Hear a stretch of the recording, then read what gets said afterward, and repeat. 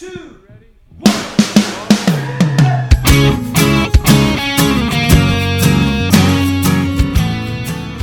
Hello and welcome to Say That podcast. For your big questions, get real answers. My name is Matt King. I'm your host here in the city of Chicago, and joining me here is Glenn Fitzgerald, the founder of Mission USA. This week, I'm deferring my illness to Lee, allowing him to be sick this week. Very magnanimous of you. As we know by the Robert's Rules of Say That bylaws, there can only be one sick person at a time, and if Glenn is feeling even a twinge, he gets dibs. Yep. But he's ceding the floor to the gentleman from Tennessee, who we'll introduce in just a minute. But first, we'll introduce Jed Brewer, the director of Mission USA Productions. Hello, everyone! Delighted to be here. Feeling quite healthy. Joining us all the way from Oak Ridge, Tennessee, one of the pastors of Christ Community Church, and a man who is officially sick, Lee Younger. I felt like Jed's greeting was done at me. Right. Yep. Kind of hostile, yeah. That's what I'm known for. Hostile greetings with Jed Brewer, a very unpopular line of holiday cards. Happy Thanksgiving, jerk. This has been a hostile greeting from Jed Brewer. I'm thankful for you. This has apparently been a hostile greeting by Fred Schneider of the B-52s. And I'm sure these 7 members of our audience who are aware of that band enjoyed that. I'm pretty much only talking to Todd Warren at Not this only point. that, but that you can name members of the B-52s. I was not fully confident in that one, I'm going to be honest, so we don't want to fact yeah, check. but I didn't get if I didn't get that right, don't tweet me about that. But we got great questions. We got sick Lee, so we're going to power through the show here. But first, and most importantly maybe, I must declare an emergency. Whoa. An emergency? This is a Say That super fan emergency. Everything okay? Well, kind of. And Is it that Lee is coughing up a lung? No, that's fine, and we'll be cut out later in post, so we didn't have to mention it. I see. He's Never on his own mind. track. It's not bleeding into our thing. Okay. I knew that. Not to get too technical. I pay attention to how the show is recorded. Lee, you seem to be coughing in melody now, and I'm sorry for your pain. That's the most beautiful song I've ever heard. It'll be a pity to cut out all that coughing. Jed Brewer, enjoying your pain is a subline of Jed Brewer's hostile greetings. Okay. So that's the emergency. Yes, as Glenn, apparently the emergency is that, as you understand it, us Skyping with Lee captures his soul, as opposed to him just recording an audio track. I mean, he is living in this box right now, so yeah. Maybe that's why. Glenn tried to help. He's like, maybe that's why Lee's so sick. We got to poke some holes in this box. That's right. He's got a computer virus. Very well done. Yeah. Wow, that's good. But our emergency is one that the superfans can use in their own lives. Okay. Oh. It's, if you will, a teachable moment. Okay. A cautionary tale. It comes to us from podcast superfan, bridge volunteer, dear friend of the program, Mrs. Amanda Tolberg, Yes. who recently shared a story with us that she was at work at her normal, respectable workplace. And we should also point out that Amanda recently got married. Yes. And she married one of the guys who volunteers at the bridge as well. That's Yes. true. So that's what you call Love Connection. That's Yes, right. Yes, it is. So there you go. That is a reboot of Love Connection that we hope Glenn will be hosting. If you listen to this podcast, because both of them listen to the podcast, Fair? and there's, that sparks a lot of romance, just saying. Absolutely. And later there's babies. Nope. That's the part we're hoping you weren't going to say, but we inevitably knew you would. Yeah. And it's a good transition into the story here, because Miss Amanda is at her very high-powered day job here in the financial sector of the great city of Chicago, and is sharing with some of her coworkers what in her mind are the funny, kind of off-the-wall yarns of the bridge, and of us, and of her friends on the podcast, and her friends who do the ministry. Yeah. And she gets through a few of these, and she looks up, apparently, to hear her tell it, to a sea of horrified faces. Right. And the response, why do you hang out with these people?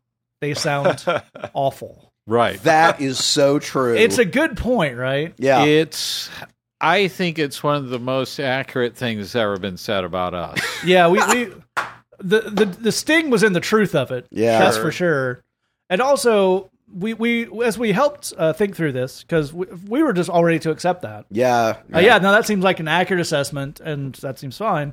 But as we started to talk it through and think it through, we realized that what was missing from the laying the groundwork to talk about us kind of collection of ne'er-do-wells and rapscallions is the fundamental, they do ministry in prison and they help the least of these, and the series of good things about us, which then it like makes all the making babies and the yelling at Canada and the talking about stalkers. Yeah. That's funny through a lens of nice people who help people and do religious stuff. So isn't that like not what you expect? Right. It turns out if you don't have that foundation, you're just telling stories about jerks. Well, that's right. One of the things that apparently I don't know why she thought to tell this story, but apparently one of the stories that she told was it was actually one of the first kind of things that we did when Jed and Hallie were dating.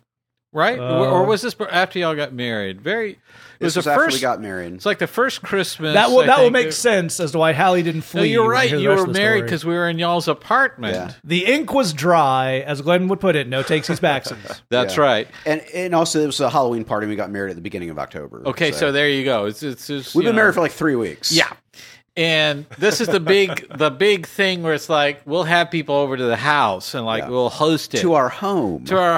It'll be like to celebrate the holidays with our dear friends with whom we do this wonderful ministry. That's right. So Hallie says, I want to be a good hostess. Let's have some fun. Yes. And so mandatory organized fun. That's right.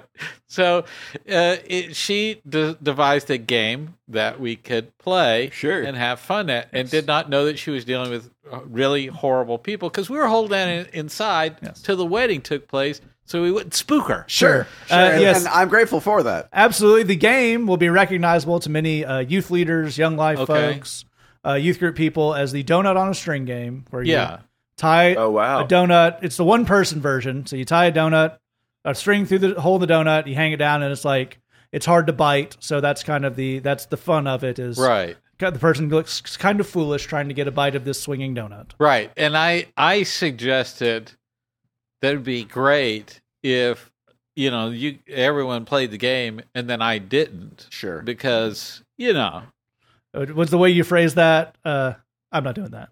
Something like that. So then everyone was insistent. Come on, Glenn, join in the fun. So I did do that, and I bet up the donut, and then I pretended that I was choking. Wait, you pretended? In an act of nonviolent resistance, except to Pete. I pretended to choke, and our staff guy, Pete Lawson, was there, a wonderful, wonderful, sweet, lovely man who's about a foot taller than me. And I pretended whom you were discipling at the time and to this day in the ways of Christian ministry. And that's correct. I pretended to be choking, and then I pretended to fall on him and tackle him down. Well, you literally did that. I did literally tackle him while pretending that I was choking and flailing my arms. And then I pretended to cough up the hunk of donut. Again, by pretended, you mean literally did. Yeah, I literally ejected from my mouth donut directly into his ear canal. Oh, that's so a responsible description. And that was the end of the game. Yeah. And it was sort of the end of the end of a lot. Innocence. Yeah. And illusions shattering. For some reason, Amanda told that story to her workmates, and they were like, "Yeah, these are awful people." Which true, and it's indicative because the thing that makes that kind of off the wall and funny is this was a holiday party for a ministry staff, right? Because people hear that and they think of their church staff, and they think, oh, it's people sitting around talking about Leviticus or whatever they do, and you're like, no, these bunch of degenerates were, coughing donut on each other. Right. But if you don't have that, it's just a party where people are spitting foodstuffs at each other. That's right.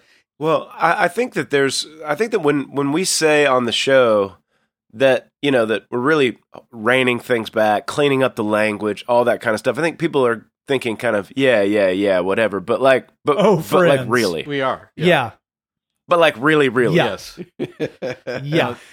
You know how you regularly hear us say stuff on this show? It's like, geez, that's a little far. That's a little out there. Right. This is as behaved as we are capable of being. That's correct. It's also worth pointing out, as we talk about how people apply things in their own lives, when you hear us tell a story on the show, and you think, is it possible they're exaggerating this a little bit for comic effect? Nope. It is almost certainly we are holding back the 2 or 3 most horrifying details in order to remain socially acceptable. Yep. If you ever meet Peter Lawson, and I hope you do, he's a lovely man. You'll love Pete. He's great. He will tell you every word of that story is true, except for it was just more horrible. Yeah. Yep.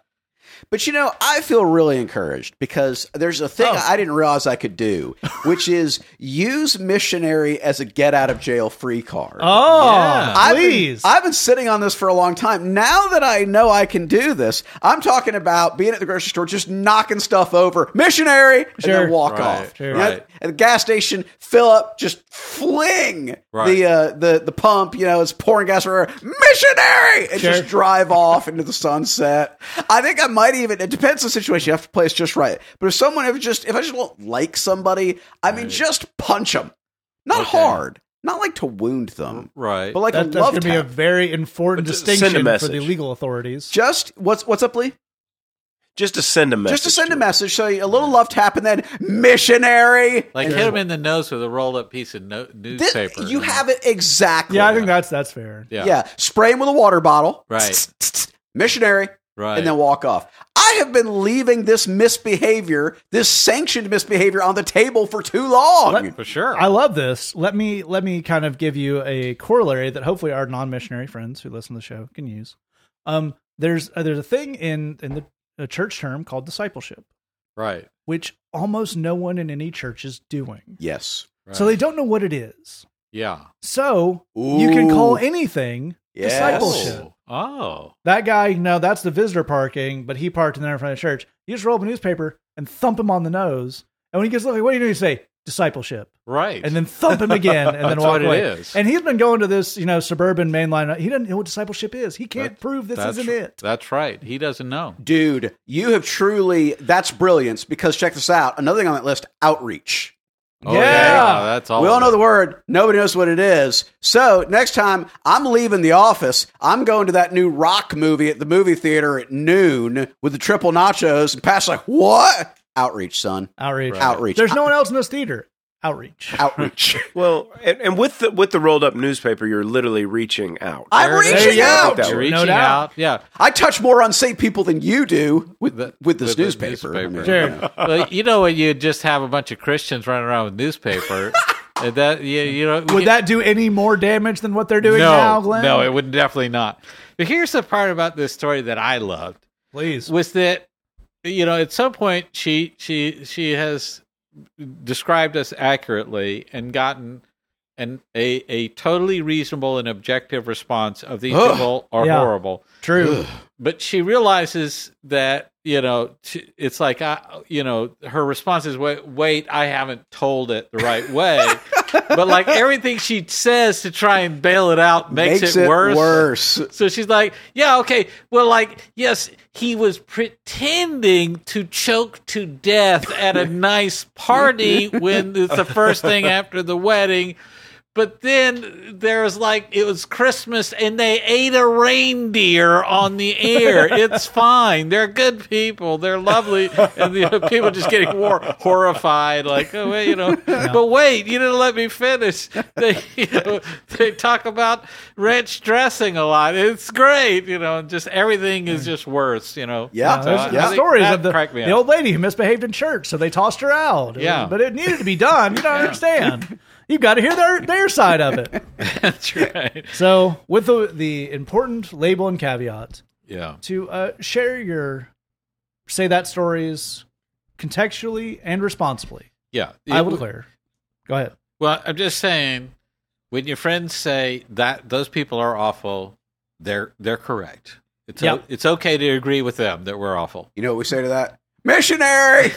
With that, I declare emergency off. Yes, we do try our best to behave here on the show. We don't succeed. To varying levels of, I was going to say varying levels of success. I guess failure and abject failure are both varying levels of success. Sure. As we mentioned before, the place we really put a lot of behaving power is into Bridgebox. Oh, yes. These are songs that have been edited. Yes. These are not anybody's first pass at the lyrics, because that's gonna be bad. That's gonna be a song about donut spitting, and we don't need that. We've had a couple of takes. We've had some production value put on those. We've had sermons that Glenn and I have preached in front of a room full of people who have been known to do violence to people who say things that displease them, which really, really goes ahead and sharpens the mind. Yeah, focuses the attention. Our Bible says all sorts of good stuff going on here in the month of February. We continue to talk about patience as our topic, something I think we could all use a little bit of help on from time to time. We need a little patience, as Guns N' Roses reminded us. And so, missionusa.com/bridgebox, only $8 a month. It is the number one best way that folks who like the podcast can help us out and get some cool stuff for themselves in general. All right, we're going to jump to our first question here. Hang us all the way to the end, or scroll down into the episode descriptions. You have some ways to get in touch with us yourself. Our first question comes in anonymously, and it says, I know you guys talk a lot on the podcast about asking God what he has for us on a daily basis. I feel like right now God is asking me to obey him in the small things each day that may seem insignificant, but ultimately it is to build a stronger foundation of trust in him. That being said, I'm facing a lot of opposition from the enemy as I attempt to do that. I was wondering if y'all could talk more about this idea of following God daily and how it came to be an important part of your walk. And a fantastic question. It's got a lot of stuff we really love in questions, some follow-up stuff we said before, asking about some practical day-to-days. We think that's really awesome. And Glenn, where do we start this off? Well, I as well. I love this question, and I'm glad to get a chance to dive in on this. And I think a big part of what I'm looking at here, I like this idea of listening to the Lord daily. That's fantastic. And I like this idea of a stronger foundation coming off that. That's great. But then we're introducing the idea of trust into that if we're listening, then we're hearing stuff, and then we're trusting in that, and then we're acting on that. But the problem is that there is more stuff. If you're talking about, I want to do that, how do I do that? There's more stuff in between the process of committing to engage with this and the trust. Yeah. It should sound a little funny in your head to say, okay, step one, trust. Because that's not step one. That's what a Ponzi scheme counts. Exactly. Anybody who starts off with, first of all, trust me. Yeah, exactly. Trust me. Give me your money. Now, phase two, Question mark. Yeah, right. So that should feel funny to us. In fact, I think it's a real problem, real weakness that a lot of Christians have and a lot of ministries have, where we take the goal and make that step one. Yeah. And that's it's really important for us as Christians to find leaders and mentors and pastors and whoever that can give us the map of how do we get from where we are now to where we need to be. Right. Step one on doing all the stuff that you're looking at to do here is humility, as it turns out. And we've talked about on this show, I think it was Lee that coined this, the idea that thankfulness is the catalyst to just about anything that we want to do. It drives us, it orients us, it gives us the right perspective, it gets us to the front door of what we need to do with the Lord. The first step in that door, so to speak, is humility. 100% of the time on anything you want to do. You want to be a better husband? Humble yourself. Right. I mean, a lot. Like a lot. Can't do it too much, If you want to be a better preacher, believe me, humble yourself. Humility is a huge key to being a better preacher.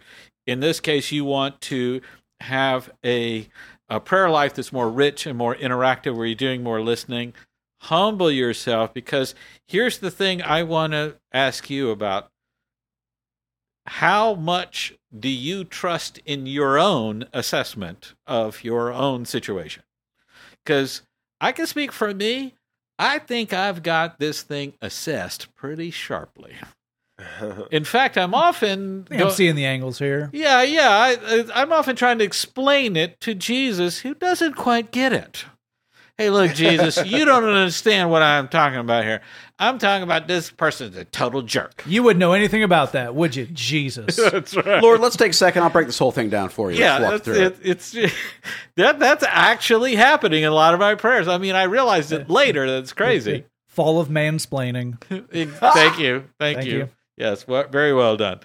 So, if we get into that, the part of getting this listening and then acting on what we're getting is we're going to be told things that go counter to our own assessment of what's going on. So if you go to the Lord and say, Lord, should I call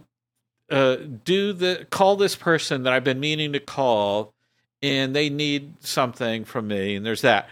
Or should I go for a walk by the lake and relax? Those are two options. This is a simple thumbs up, thumbs down kind of prayer situation. It's sort of binary, A or B. And that makes it easier to listen to the answer because it's not just pick one out of a million different possibilities and so on and so forth. So we've made things easy for that communication to flow. That's good. But what's going to happen is you really feel like you need to make this phone call, and the Lord's going to say, no, take the walk down by the river. There's going to be a big part of you that's going to be like, okay, but do you know about the phone call situation? That's really kind of important in a way. I'm not sure maybe I ought to ask this again. And, it's important to, of course, wrestle with that and what have you. But there is a point of humility that will drive that process where I have to admit, I don't see all the angles. I don't know what I'm doing. That's what's going to allow you to move forward. Absolutely right. I think that is a fantastic place to start this off, and that kind of assessment and the looking at those details. Those are the kind of things you grow in. Those are the kind of things we definitely do want to move towards. And Jed, if we have that good foundation that Glenn's given us, kind of that right mindset of knowing where we're starting, what would be that one next step we want to look at? Pick right up where Glenn left off. The thing that you can get once you have a sense of humility going is a sense of dependence.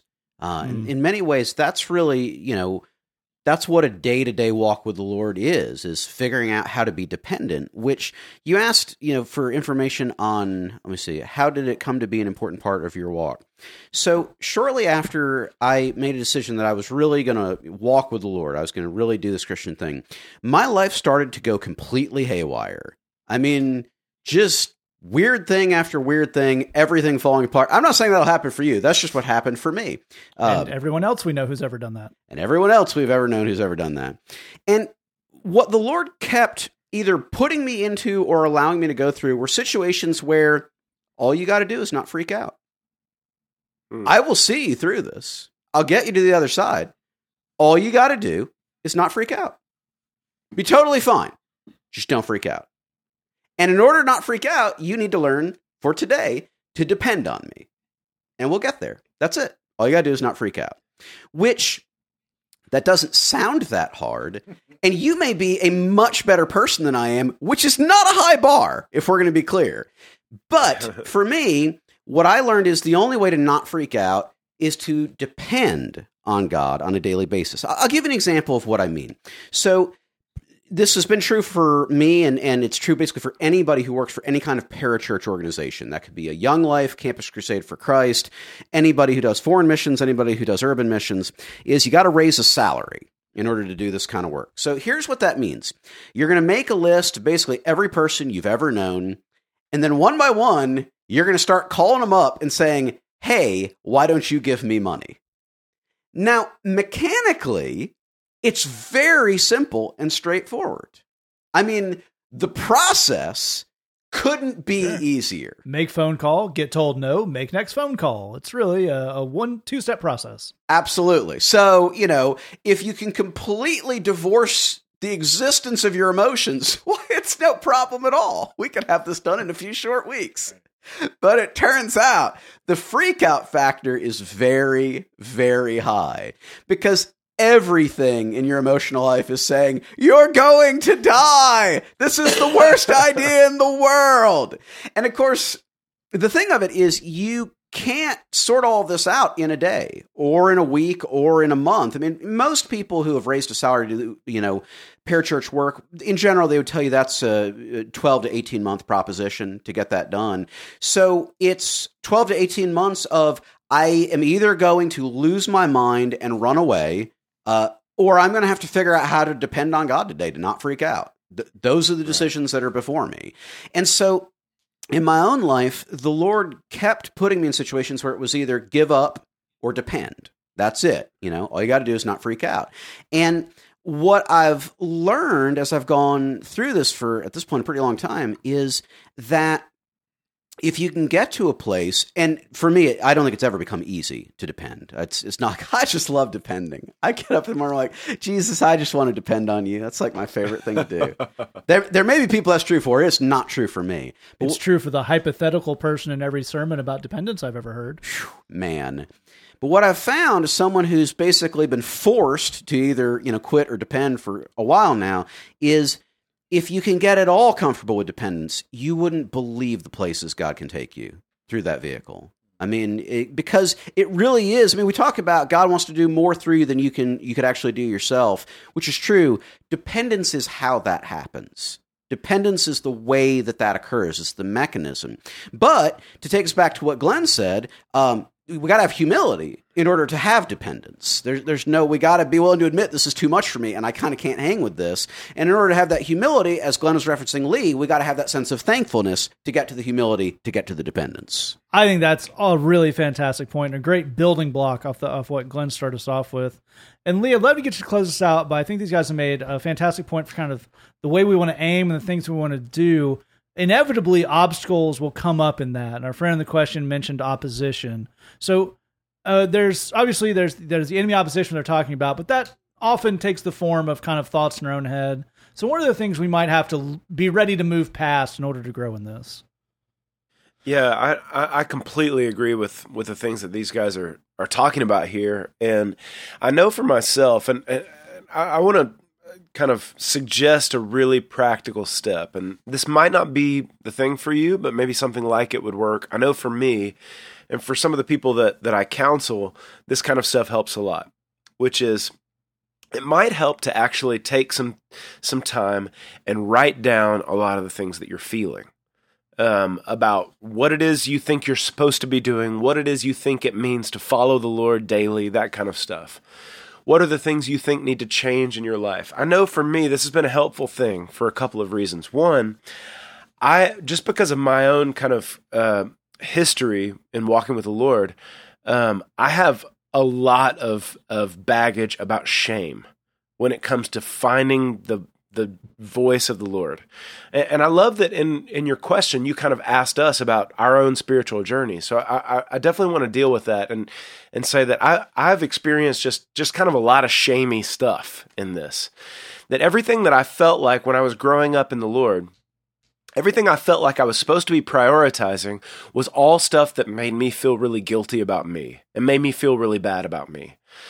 And so the place that I like to start when I'm trying to get better at hearing the voice of the Lord is I just literally physically write down everything I think is a should in my life. Just write it all down. Anything that I think needs to change, anything that I think I'm getting a lead on, anything like that.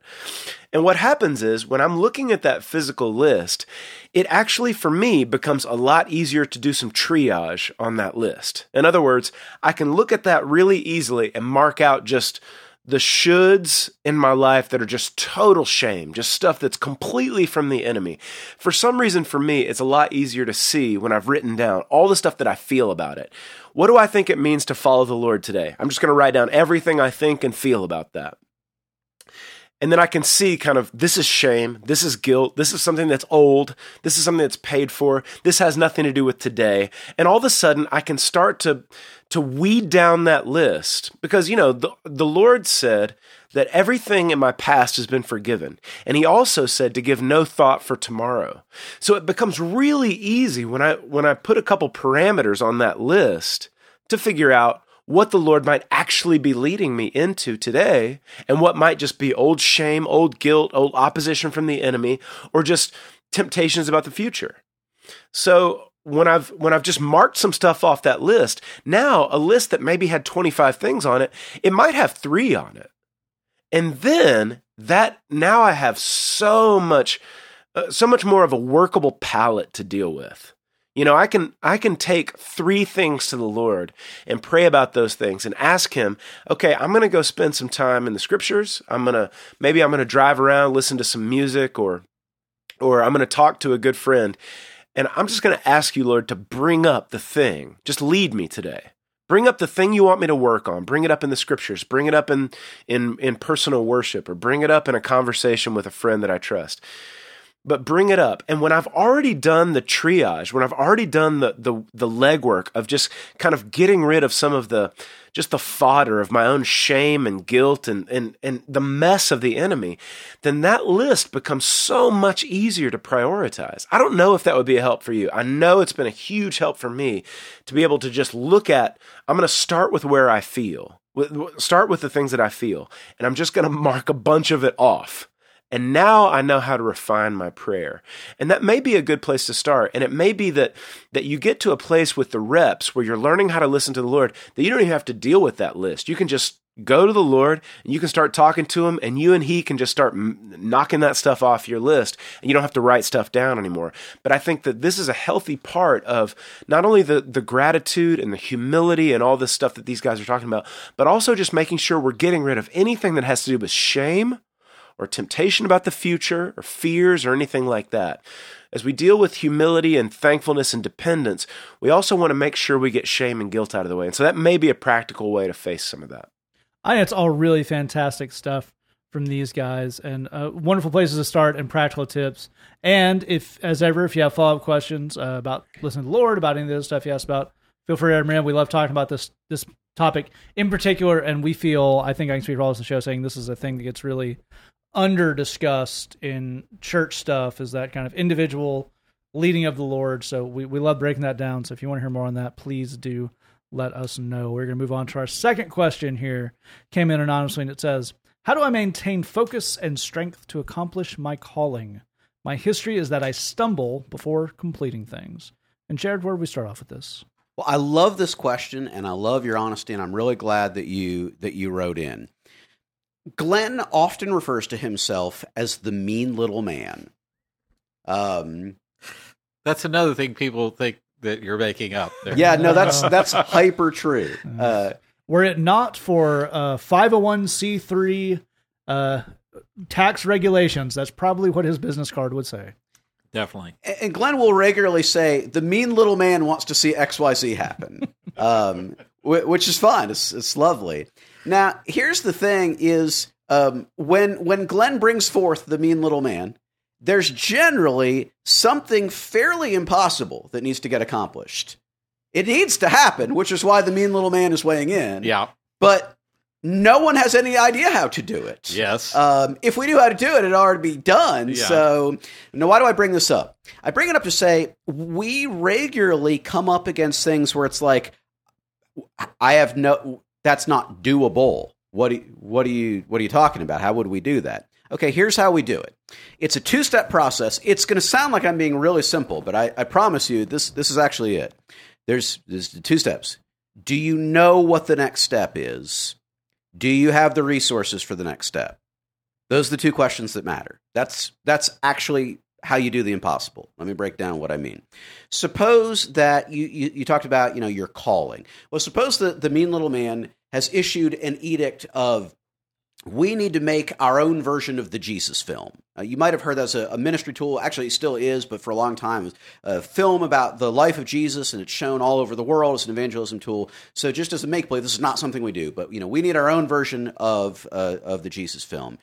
Go. That's, I, as your boss, am calling you to do that. Do it. Okay.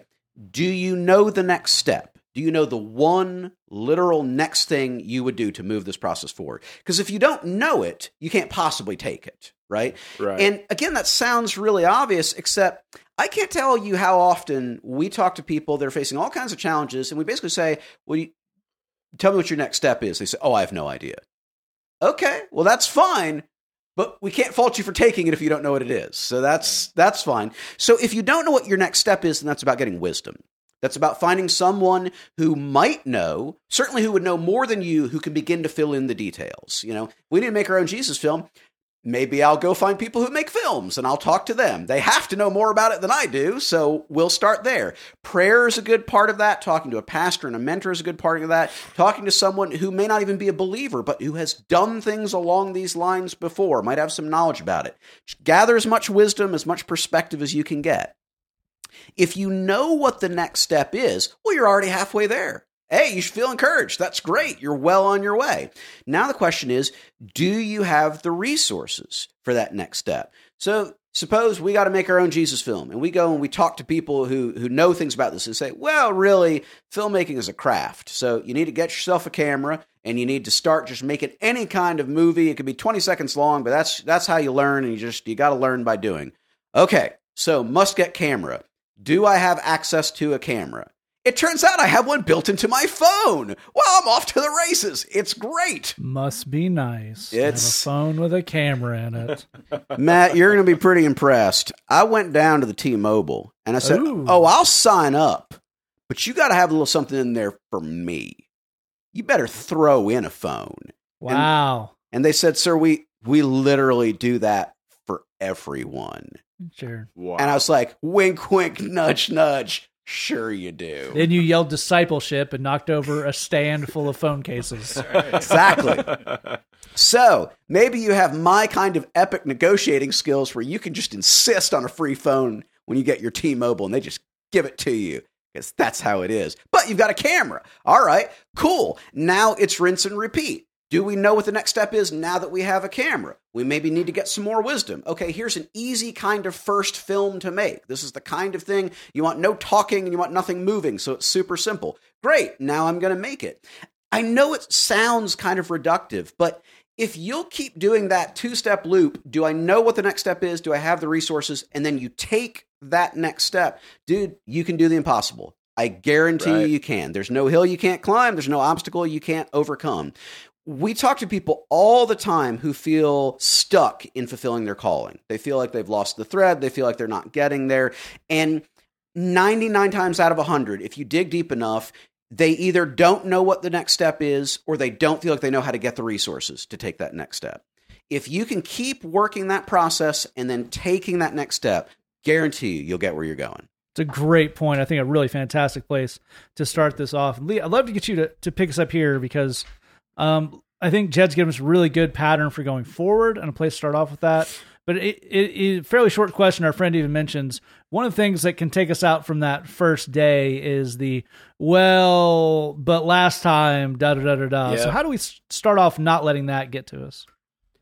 Yeah, I mean, my thought on this has kind of two parts. And the first part is exactly where Matt's kind of leading me, which is that whatever, whatever kind of failures may have been in the past, those are over.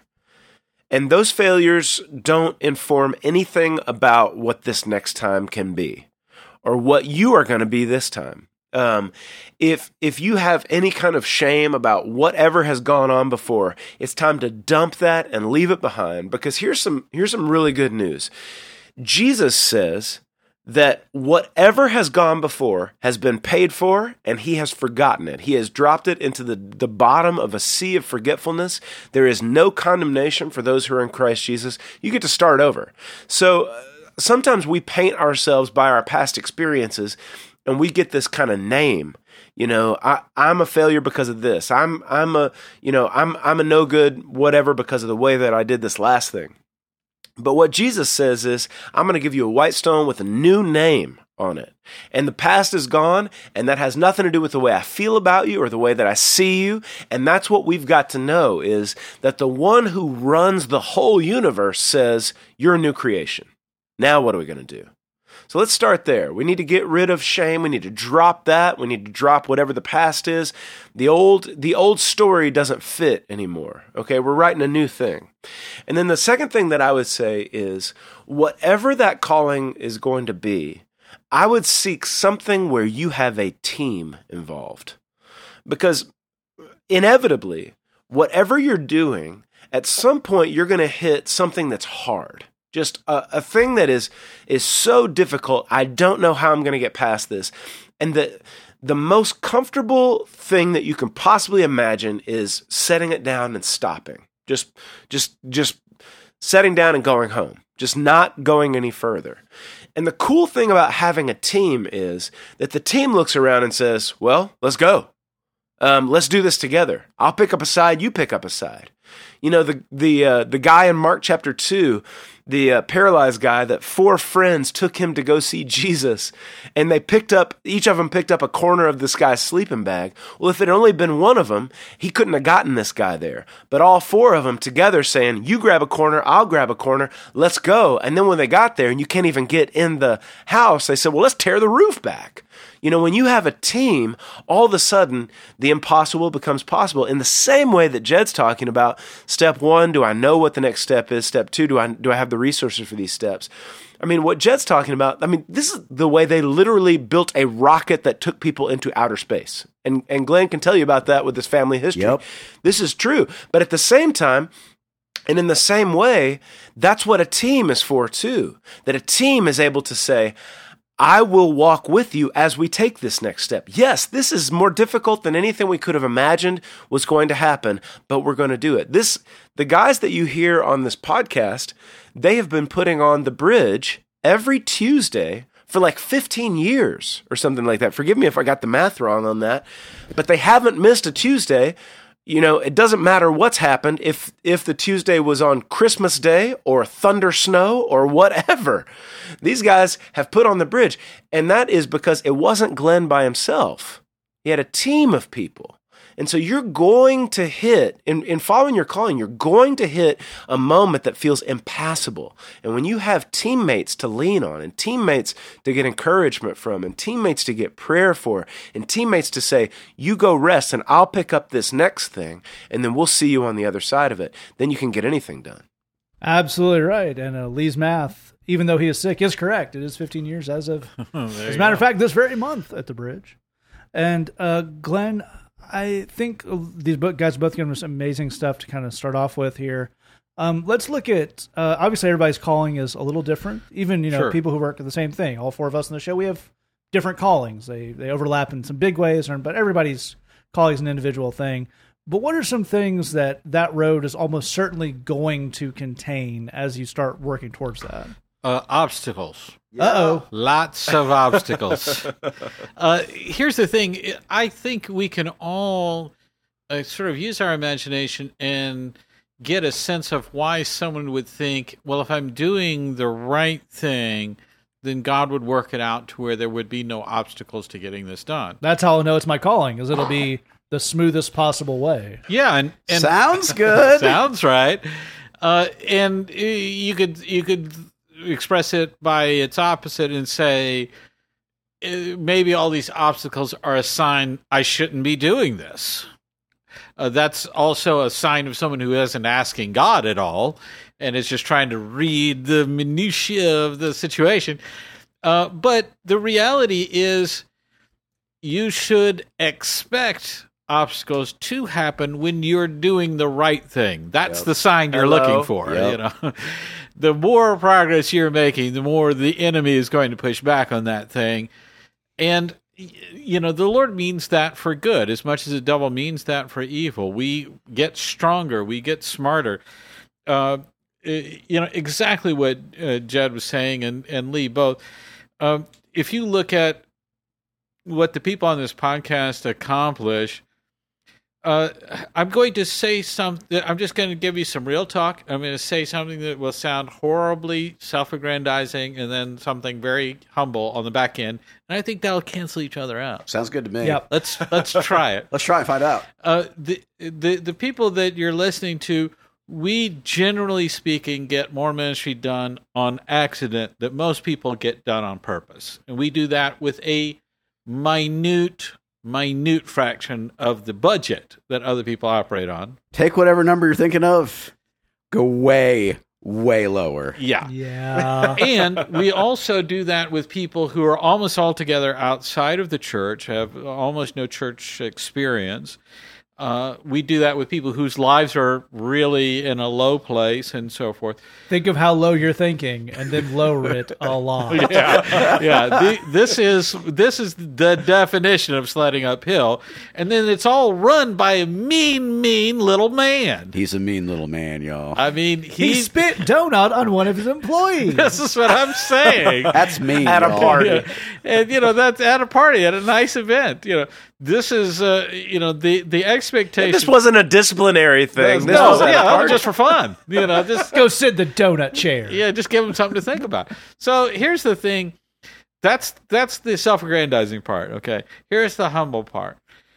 We ask for advice and insight more than anybody else you know. Yeah. If you take a ministry that is struggling and trying to figure itself out and isn't quite getting its act together, I promise you, we ask for advice as we're succeeding. We ask for 10 times more advice than those people do.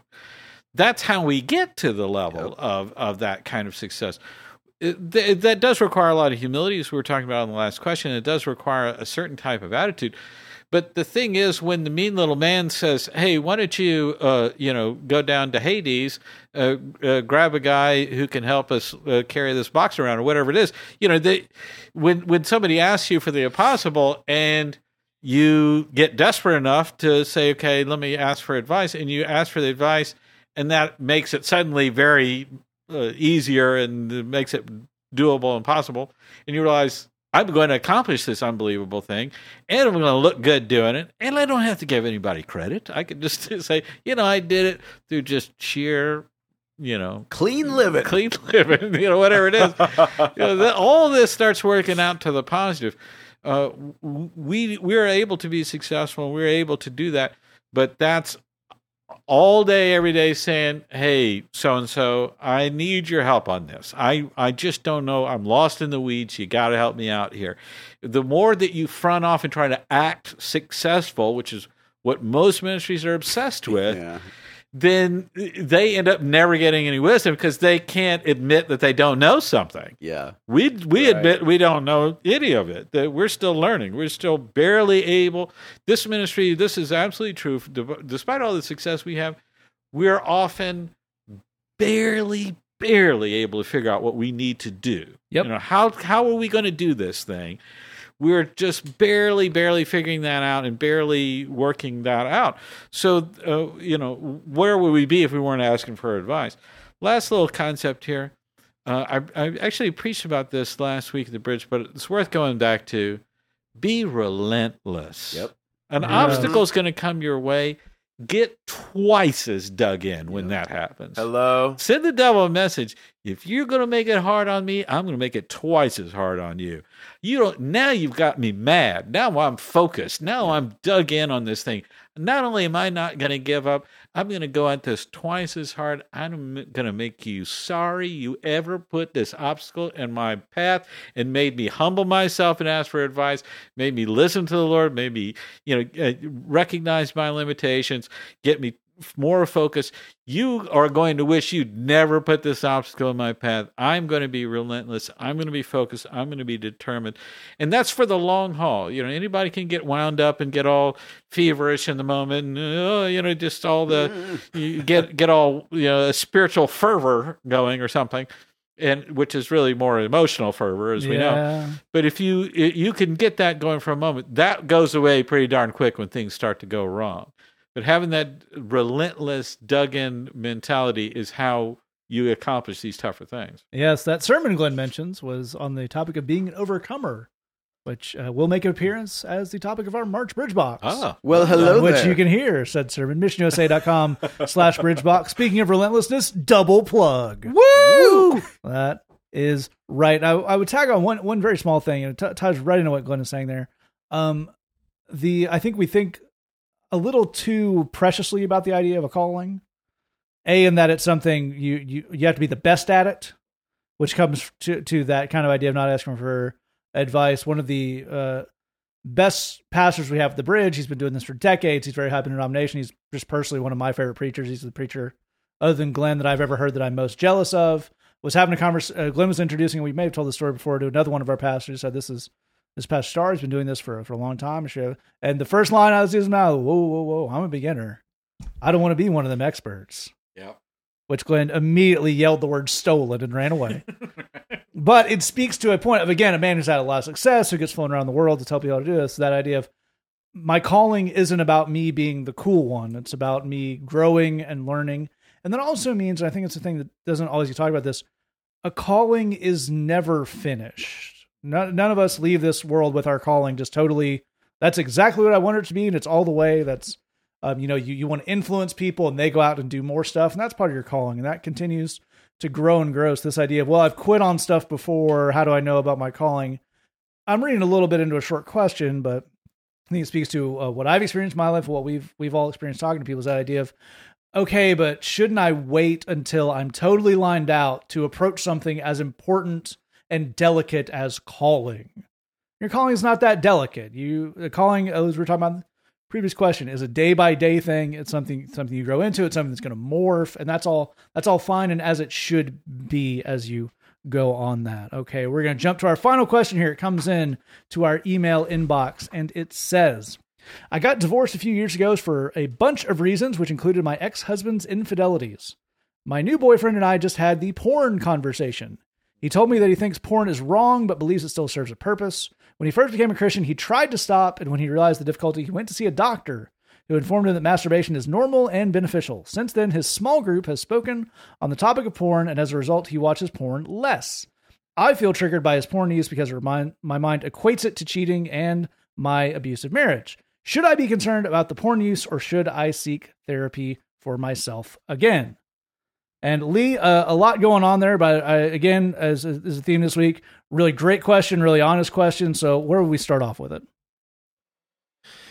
Yeah, well, we want to say thank you for writing into us, and definitely sorry for just what you've been through.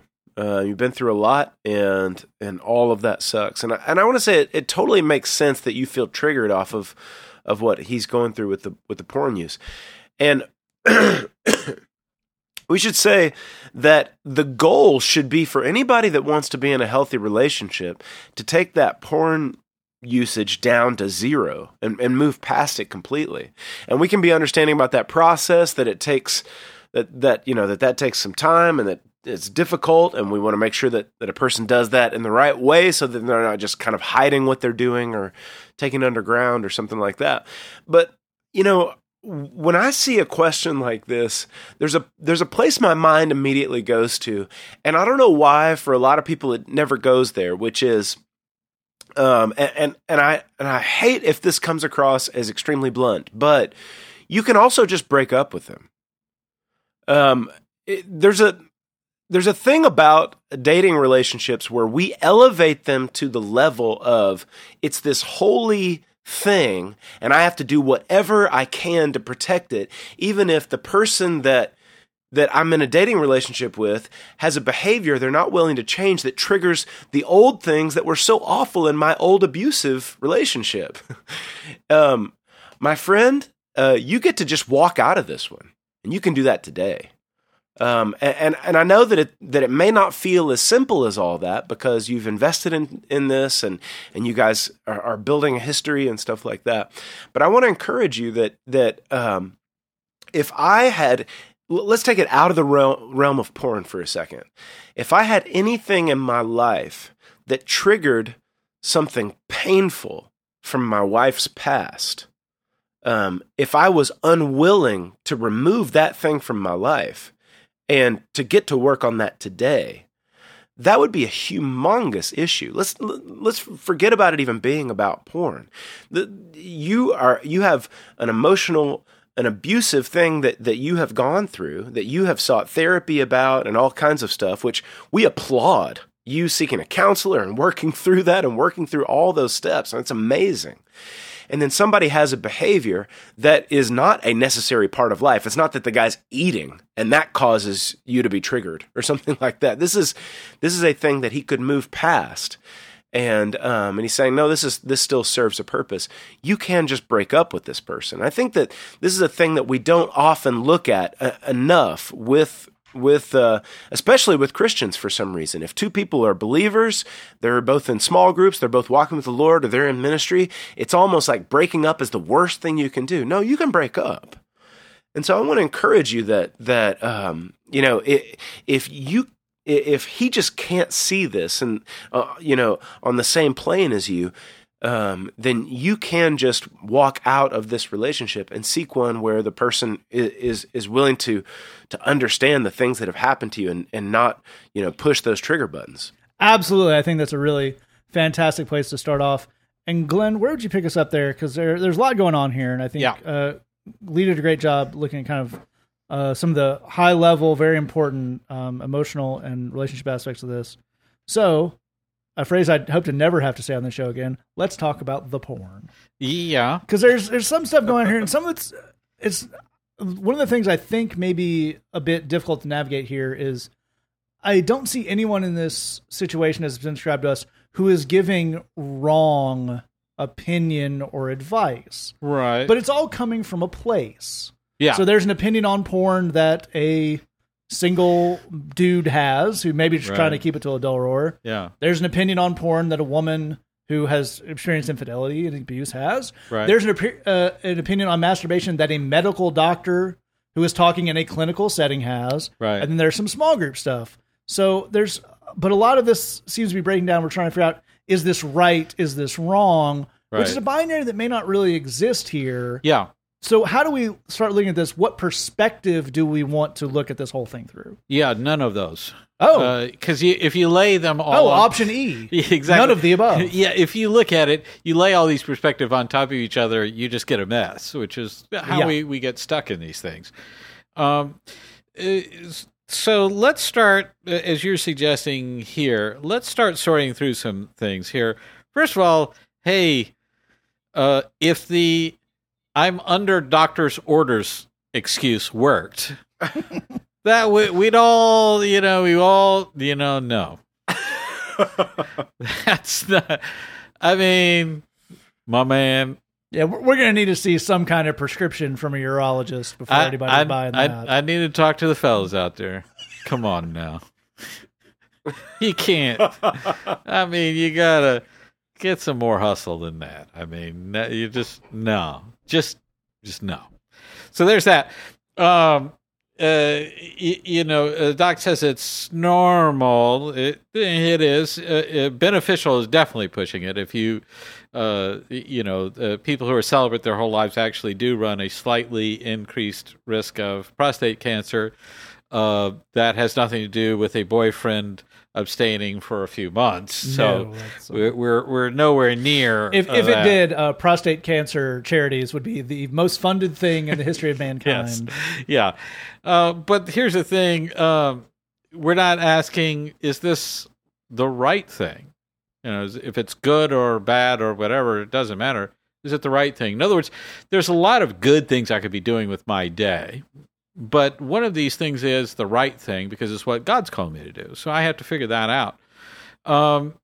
Let's also, I want to make sure that we say this out loud, that porn is wrong. It is bad.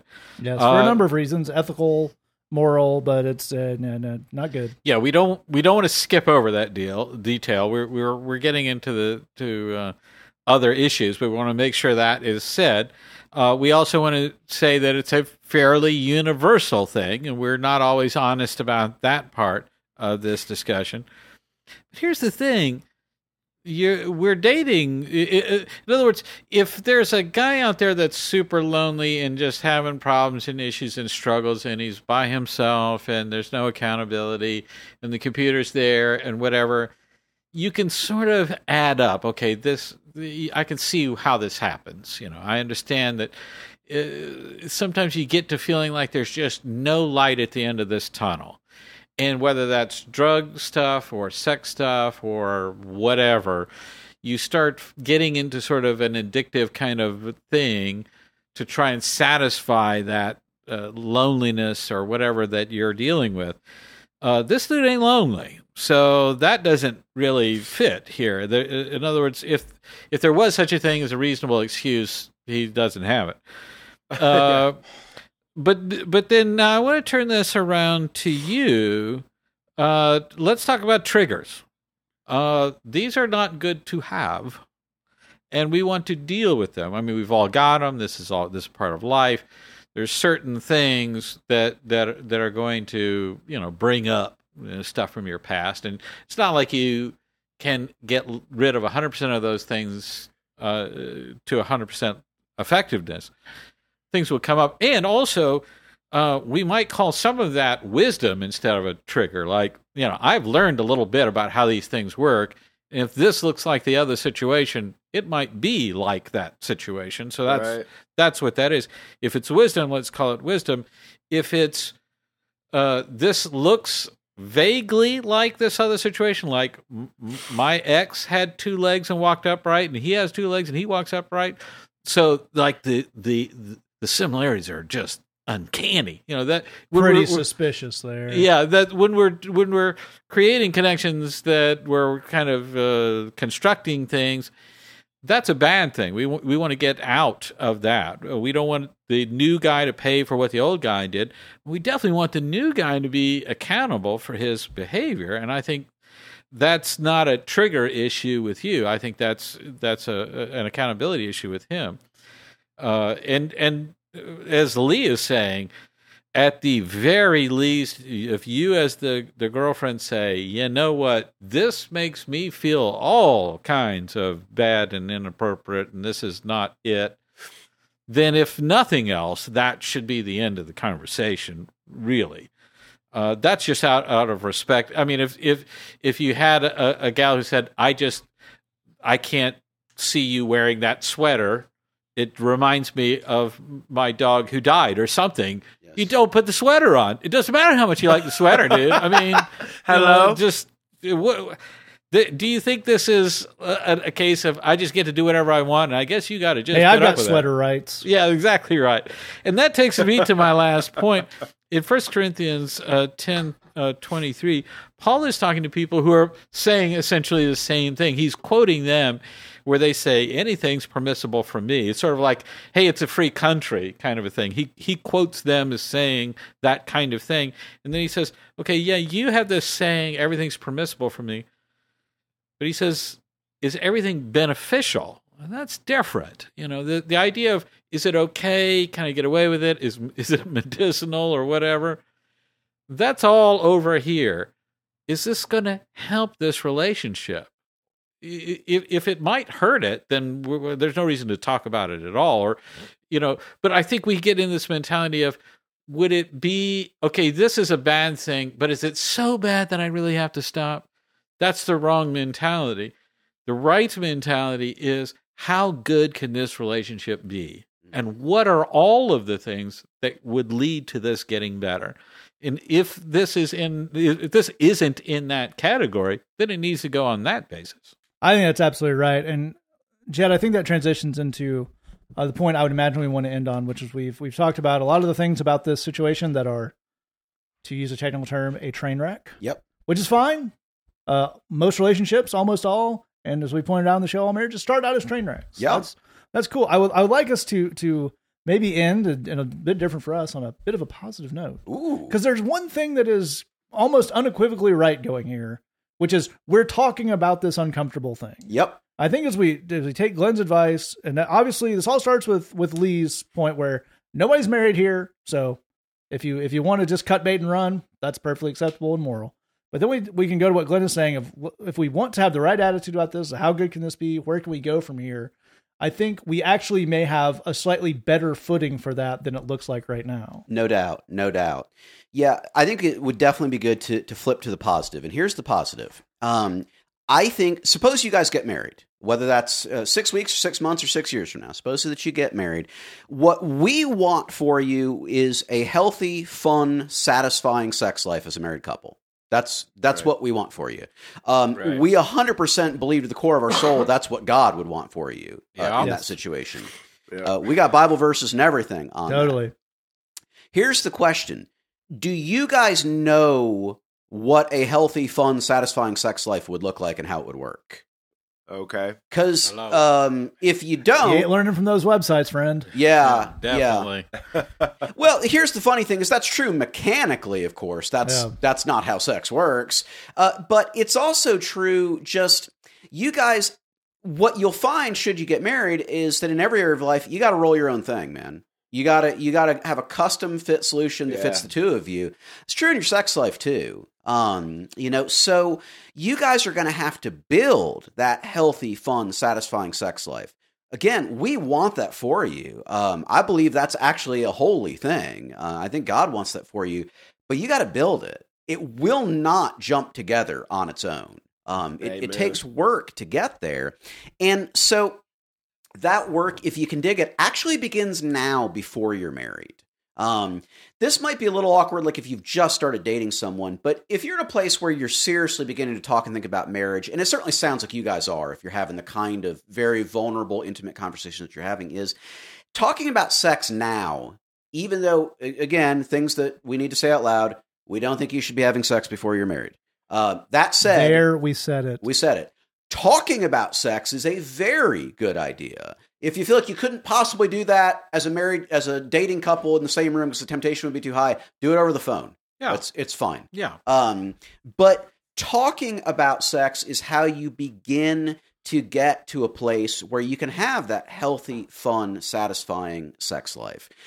So often, Christians are focused... They're focused on the negative. They're focused on the bad. They can definitely be focused on the, what can I get away with? How bad can it be before it's a problem? And that's not the way to do anything, much less sex.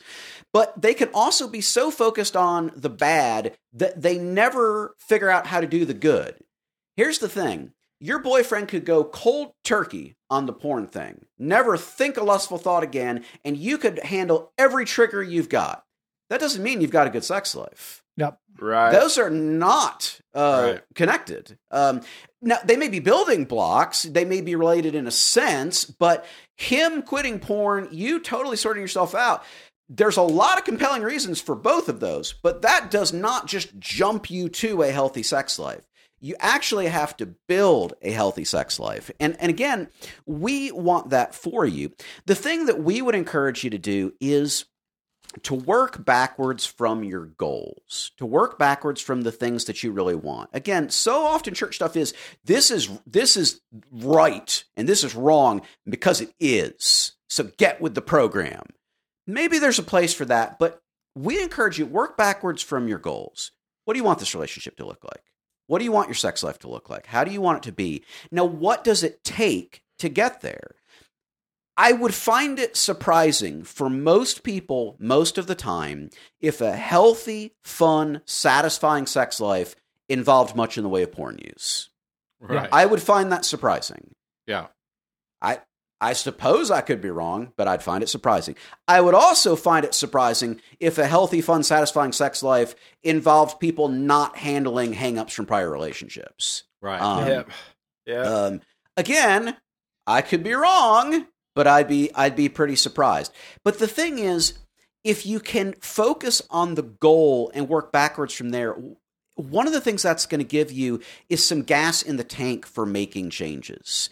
Man, it's really, really tough to say, here's this thing you don't want to do, and that it's going to be really hard, and it probably won't work, and you should just do it because it's right. That is not good motivation. But if we want to be fair, that's what most Christians are saying most of the time. Yeah. If you, however, say, here's this thing I really care about, and I want to see it go a certain way, and I want to see it work out, on that basis, I want to do the things that will lead to it. That's a different thing. That's different motivation. That's a different process. We want you to get to that good stuff. We want you to be satisfied. We want you to be happy. Maybe that's not with this person. Maybe that's with someone else, and that's for both of you. That's maybe both of you be happy with other people, but whoever you wind up with, we want you to be happy. We want you to be satisfied. We think figuring out what it takes to get there is worth doing that. We believe in you. Keep your head up. Absolutely right. That is all fantastic stuff. If you have a question for us, say that podcast at gmail.com, thebridgechicago.tumblr.com if you want to write that in anonymously. We're going to take out the song this week. This is from the February edition of Bridgebox. This is from our friend, North Carolina worship leader Kyle Sigmund. A lovely song he wrote called Rest. We'll take out that. Thanks for listening. Just remember, we love you. God loves you. There's nothing you can do about it. The Say That Podcast, ejecting a pre-digested donut of godly wisdom into your ear hole. Oh, no. The burdens of life take a toll. Struggling, carrying such heavy loads of worries and fears through the night. But your yoke is easy, your burden is light. You're gentle and humble, and I'll learn from you to be gentle and humble and love like you do. So I come to you to find my rest. So I come to you to find my rest. The burdens of life take a toll. Struggling, carrying such heavy loads of worries and fears through the night. But your yoke is easy, your burden is light. You're gentle and humble, and I'll learn from you to be gentle and humble and love like you do. So I come to you to find my rest. So I come to you to find my rest. So I come to you to find my rest. So I come to you to find my rest. You are gentle and humble, and I'll learn from you to be gentle and humble and love like you do. You are gentle and humble, and I'll learn from you to be gentle and humble and love like you do.